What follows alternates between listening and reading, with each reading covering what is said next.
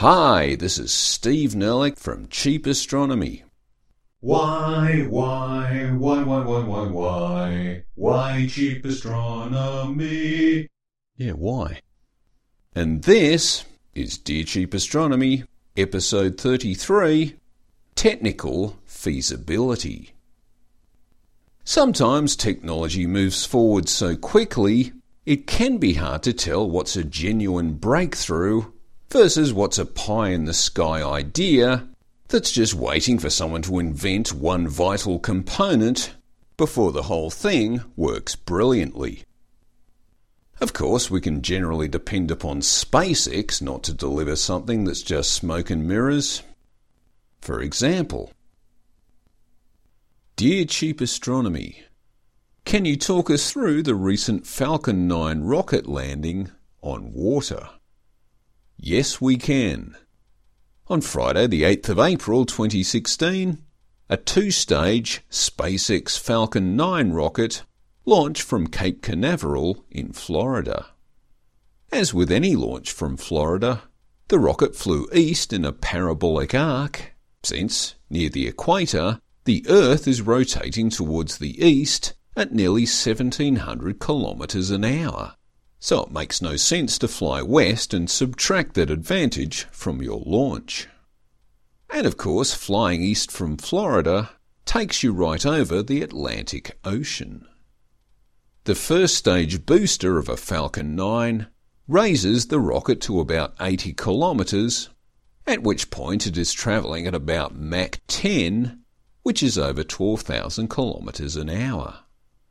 The first stage then separates at around 2.5 minutes after launch. If that was that, the first stage would then continue passively following a descending parabolic arc until it hit the ocean about 1,000 kilometres offshore. But that doesn't have to be that. SpaceX has been running Falcon 9 booster landing tests since 2013. The first of which involves setting the booster down to a soft landing on the ocean's surface, after which it just sank. But it was those tests that established and refined the booster return process, which is as follows. At the point of Stage 1 separation, the rocket has already left most of the atmosphere behind, so the separated Stage 1 booster cannot manoeuvre aerodynamically. Instead, it uses cold gas thrusters to turn itself around. From there, it can either coast back down to Earth on its parabolic trajectory, or do a boost back burn to shorten its return trajectory. This boost back burn just uses 3 of the 9 Merlin engines. And then, just before it re-enters the atmosphere proper, the first stage undertakes what's called the re-entry burn to further slow its descent and to further modify its trajectory, and it's about then that the grid fins are deployed. Grid fins are used to help steer a range of long tubular craft which fly at supersonic speeds, and which are mostly missiles. Grid fins are generally squarish, and they really are grids, like a metallic lattice, allowing air to flow through them so they don't get ripped off a rocket travelling at supersonic speeds, but they are still able to create some aerodynamic drag. The Falcon 9 first stage booster has 4 grid fins, which are folded against the rocket at launch to minimise drag, and then later deployed on descent. Each grid fin is a bit less than 2 metres square and can open right out to 90 degrees or more, as well as each being able to be turned back and forth. The combined action of the 4 grid fins gives the booster roll, pitch and yaw control up to 20 degrees from its general direction of motion once it's flying in dense atmosphere. And while all that is happening, the rocket's target, the ASDS, or Autonomous Spaceport Drone Ship, is waiting in the expected landing zone, and can maintain an exact GPS-determined position using a set of azimuth-mounted engines. On its final approach to the ASDS, the Stage 1 booster is usually firing just one of its Merlin engines to further reduce its velocity, eventually down to zero, as well as providing further steering via gimballing of the engine. That is, the firing engine is able to pivot around slightly, altering its direction of thrust and helping to guide the booster to a pinpoint landing. On its final approach, the booster also deploys its 4 landing legs, which, like the grid fins, were folded up against the side of the rocket at launch.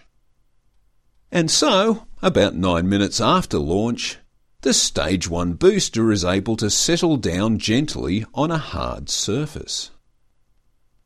The rationale for this complex retrieval process is that it costs about $60 million to build a Falcon 9 rocket, but it only costs about $200,000 to refuel it. So if you could reuse a spent booster, after some appropriate refurbishment, that may reduce the total build and launch costs of a Falcon 9 by around 30%. We are yet to see a Falcon 9 Stage 1 booster reused. One of the retrieved boosters has undergone static launch tests. That is, not actually launching it, but firing up its engines as though it were going to launch.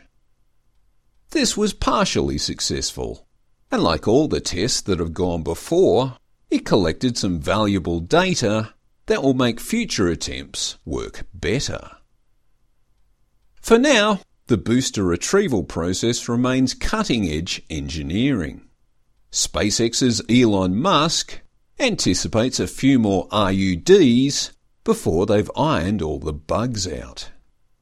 RUD stands for Rapid Unscheduled Disassembly, an engineering euphemism for explosion. And thanks me. One hopes SpaceX's most recent RUD, in September 2016, won't keep it grounded much longer. But there's technical feasibility, and then there's technical feasibility. Here's an example of something that's technically feasible, if you allow a bit of hand-waving around some of the physics involved, and some flexibility about some of the components that are more conceptual than actual. Dear Cheap Astronomy, is the Milner-Hawking mission to Alpha Centauri technically feasible? The announcement of Breakthrough Starshot, a mission to send a Graham-scale spacecraft to Alpha Centauri at 20% of the speed of light, is a good example of describing what's technically feasible versus what's technically practical. Gram scale means something that weighs a gram or so, some of which will be payload, although most of it will be its light sail. The idea of the mission is to use high-power lasers to hyper-accelerate a low-mass light sail craft up to around 20% of light speed, which is about 60,000 kilometers a second. For reference, Voyager 1, currently the furthest human-made spacecraft out there, is travelling at about 17 kilometers a second.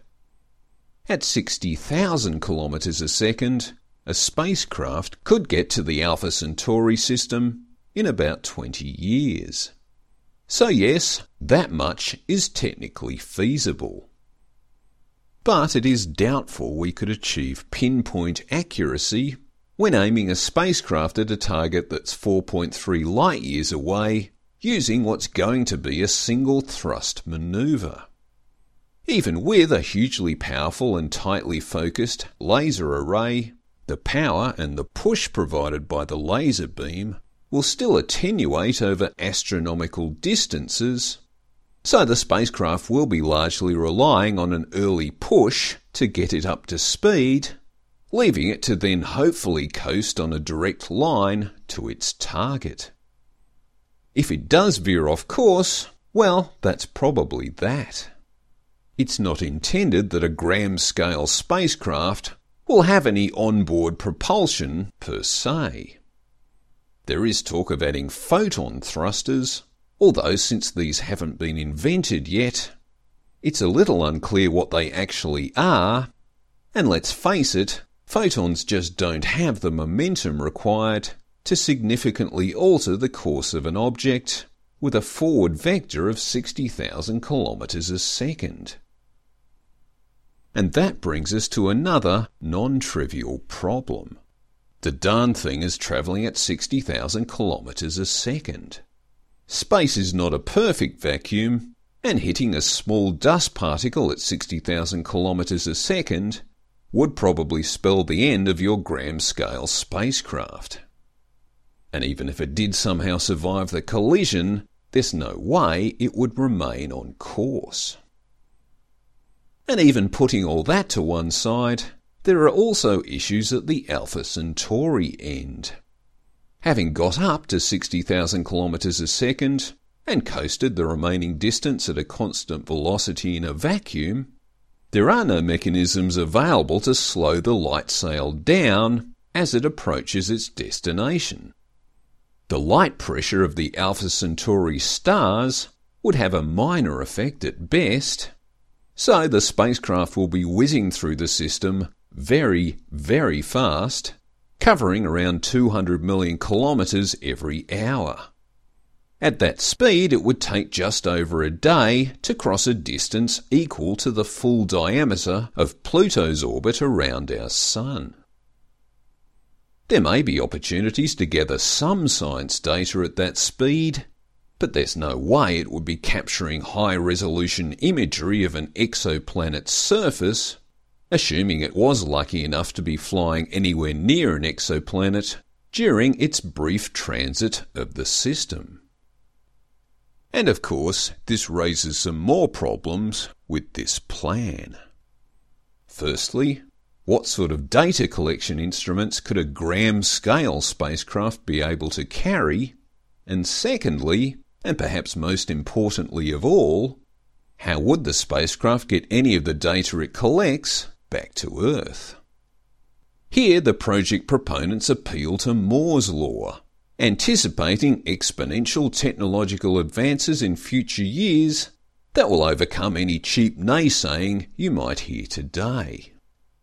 So a gram-scale spacecraft will have its own power supply, cameras, photon thrusters, and a deep space data transmission system, all apparently based on photonics and a bit of hand-waving. While it's certainly not out of the question that such advances may come, it does beg the question as to why we don't make that the primary objective of the project. That is, why not start by developing a gram-scale spacecraft that really could do something useful when it gets to Alpha Centauri? Because there is a lot of useful work that such a spacecraft could do locally. And this might help pass the time while we work out exactly how we are going to get the darn thing to Alpha Centauri. And thanks me. So maybe this is how you tell the difference between something that's technically feasible and something that's technically feasible. Things that actually work tend to blow up sometimes, while really exciting and totally untested ideas are expected to launch without a hitch and within budget. And that's it for another episode of Dear Cheap Astronomy. If you've got an untested idea that's so exciting you're ready to explode, why not write to cheapastro@gmail.com and let us undergo a rapid unscheduled disassembly for you. Thanks for listening. Steve Nerlich, Cheap Astronomy.